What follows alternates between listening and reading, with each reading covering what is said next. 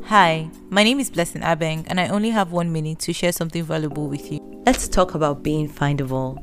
A lot of times people ask themselves, how do I get people to see my work? How do I get more people to buy from me? How do I get people to know that I exist? Maybe the real question should be, is my work findable? Am I findable? Have I done all I need to do to be discoverable? And these can sound like, oh wow, how am I going to achieve this? What do I need to do?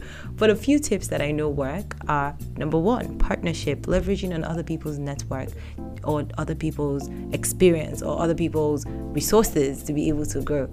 And this doesn't have to be, a celebrity. It could just be someone who is a micro influencer. It could be someone who's your friend. It could be somebody who shares the same mission and vision with you. So partnership and collaboration is super important. The second thing is suiting people's pain. People may not know your name, but they know the problems that they're facing. So when they Google their problems, will they find you? That's something you really have to think about.